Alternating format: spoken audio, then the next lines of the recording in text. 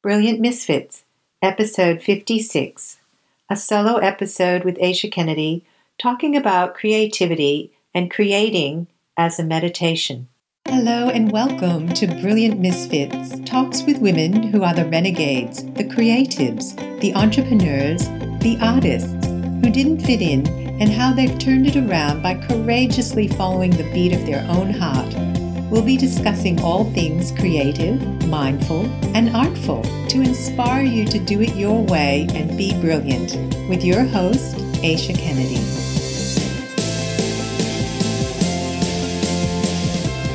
Hey everyone, welcome back to Brilliant Misfits. This is Aisha Kennedy. Today I'm going to do a solo show because I've been pondering the topic of creativity, flow states, and meditation. And I was thinking about how many people, as a yoga teacher, I've been teaching yoga for many years. I'm also an artist, a visual artist. And what I've found over years of teaching yoga and meditation is that it is really, really difficult for so many people to just sit quietly, sit and close their eyes and meditate. And, I've talked with people and they say, oh, my mind's just so busy. It drives me crazy. I can't sit still. And so I want to sort of address that because what's happened in my own life is that through my practice of yoga and meditation, I reconnected to my creative self, something that I was as a child, something that I pushed aside or, had a lot of wounds around it because I was told that it wasn't a real thing to be an artist or be creative. And so I've kind of come full circle in that journey of tapping into all the things beyond the external stuff. And in that inner journey, I've tapped into my creativity, but through the meditation. But it works the other way as well because, just the other day I was at the pottery studio. And I was talking to a woman and she said, oh, there's no way I can sit and meditate. I just can't do it. And I said, why is that? And she said, well, my mind is just, it's just too busy and I can't sit there for very long. And I said, wow. And I watched her working with her pottery and she was very focused. She was happy. She was smiling. She seemed really calm and peaceful. And I said, well, what about when you're doing your artwork, when you're doing your pottery? And she said, yes. And she completely lit up.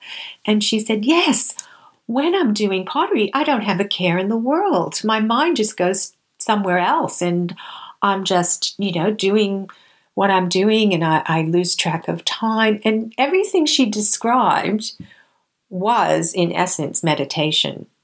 So I wanted to point that out, that, creativity and finding something that you love doing, and I think that's one of the keys, is finding something that you absolutely love doing and doing that so that you become very, very focused and absorbed in that activity, so absorbed that all the mind chatter, all the things that you're normally concerned about, the critical mind, everything, it seems to either fall far into the background or even sometimes disappear completely.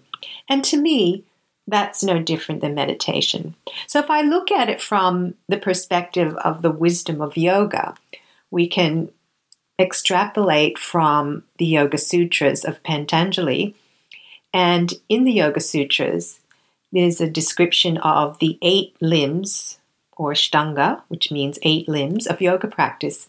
And the last 3 limbs of that practice are dharana, dhyana, and samadhi.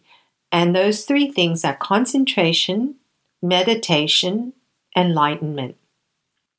So when we're focused on a creative activity, and that just means something that you absolutely love doing, you're so into it, you're focused on it, you could sit there and do it for hours. It gives you great joy, happiness, exhilaration. Yeah, sometimes it's frustrating if, the mind comes in and it's not working the way we want.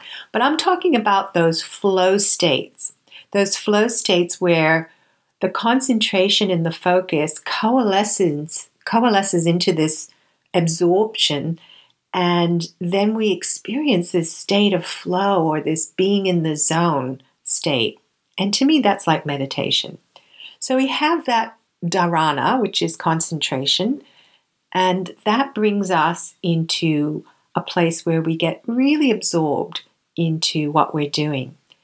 Now, a lot of times we think that, stretching, stepping out of the box, trying, the challenges that we often face in the creative process, we think of those as things that would probably impede flow, like that flow means that everything's all easy. But actually, being in that flow state does require a little bit of a challenge. It really requires that we step out of our comfort zone. That's really, really important, because when we're out of the comfort zone and we're focused and we're absorbed in this activity that we love doing, but it's challenging us, that concentration becomes greater because we're trying to work out a resolution. And I don't mean from the mind so much trying to work it out, but we're absorbed in it and we're just sort of in this flow of seeing where it's going to go. We try different things, we experiment. So that little bit of challenge or being out of the comfort zone is a wonderful ingredient to flow and being in flow states. And then we can sink into that deeper place of just losing ourselves in that activity that we're doing. So I wanted to bring that up really because if you do find meditation hard, even though you know how everybody talks about the benefits of meditation, but if you find that really struggly and hard to do consistently, then the alternative way to focus and still your mind is to find a creative project and something that you absolutely love doing. Now, you might be hearing that voice in your head saying, "Oh, but I don't have time. It takes a lot of time to do this."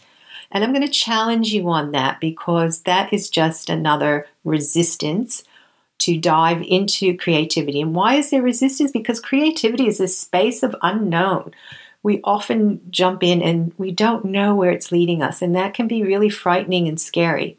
So I want you to embrace that it might be a little scary to go into that place, and that concept of you don't have time is an excuse. It's an excuse that's generated by the mind that wants to stay in control, because it knows when you go into a creative project, doing something creative, or you're meditating, that the mind isn't going to be, the master of the realm anymore. And it doesn't like that. So it's going to throw up these excuses and these resistances to doing it. So I want to just give you a few suggestions actually, to do something creative that doesn't have to take like a whole day or hours and hours. You can start really small. The key is to start something. Find something that you love to do, whatever that is. Maybe it's journaling. So you really set up an intention for yourself that you're going to journal every single day and write for 10 minutes or 15 minutes, whatever you can manage. And in that writing, just let yourself be free. Just write without editing, without thinking about it really. This is a way to focus your attention and empty out all that mind chatter that's in your head and get it out. And so the other thing that you can do is sketch. Maybe you think you're not someone who's good at sketching, but it really doesn't matter, because I'm going to tell you an exercise that you don't have to be good at, because we're not going to be result oriented with this.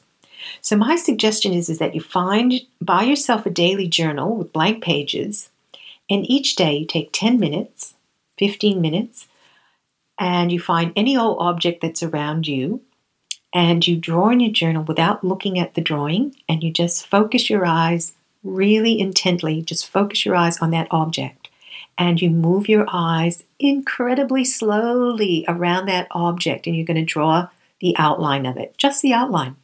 Draw the contour of that object, moving your eyes incredibly slowly, and don't look at the paper, don't look at the page that you're drawing on. And I want you to do and fill that notebook. Write the date that you start, and do it every day or as many days as you can until that journal, that blank page journal, is filled with all these scribbles.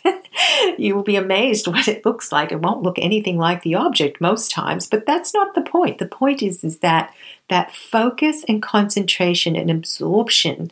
And I tell you, it's a very enjoyable activity. So, and if you don't like doing it, don't do it. Just find something else, because I'm really, really stressing the point that if you love something you're doing, you don't have to use the discipline. Like people think, oh, I've got to discipline myself to sit and meditate. And some people are good at doing that, and they can do that. But I'm suggesting that instead of disciplining yourself to do something that is like a struggle, start with something that's not a struggle. Find something that you love doing so that you're going to want to do it anyway. The other thing that is very popular is the coloring in books. If you're into that, that's a beautiful way to slow the mind down and bring you into that meditative state. People that do coloring in books say they have this relaxing and calming effect on their body and their mind. So that's just something else that you might want to do. Physical activity. Maybe you enjoy something physical, dance or yoga or running or walking. And you make that commitment that this is your time to be fully present, really present, not thinking about stuff. So when you're doing this activity, this physical activity, try and bring all your attention into your body and be as fully present as you can in your body during that time that you're doing that particular activity. So the other thing, I'm just going to leave you with one more thing that I want you to do throughout your day. You can set your phone timer at intervals throughout the day to remind you. And when the phone alarm goes off, you close your eyes and fully focus your attention on your breath for 10 breaths. Simple. That's it. So do that like at least 3 times during the day. Set your phone timer and you set it every day. So when it goes off, unless you're driving, you just close your eyes and breathe your 10 breaths with fully focused attention, sensing into your body, sensing into your breath. 10 breaths, it's hardly any time at all. And see what happens when you do that. So that's just a few suggestions. I'd love to hear from you what things that you love to do that take you out of the thinking mind, the monkey mind, and that mind chatter that takes over. And I want you to be the queen of your realm and not let your mind be the queen of your realm, but you be the queen of your realm, that deeper part of you, that creative part of you. Find something that you love to do, and I want you to do that on a regular basis, and you will feel that flow state, that beautiful flow state of in-between, where it's not goal-oriented. You're not focused on getting from A to B. You're focused on that in-between state where you're so absorbed in the activity that things are just flowing and you're not concerned with time. Your mind is in the background. And interestingly enough, results happen anyway, even when you're not focused on them. If you let yourself go into this flow state, results happen seemingly effortlessly. So that's it for today. And I hope that if you struggle with meditating or you've been thinking, yeah, I really want to get connected to my creativity again, then please do some of the exercises and let me know how you go. I'd love to hear from you.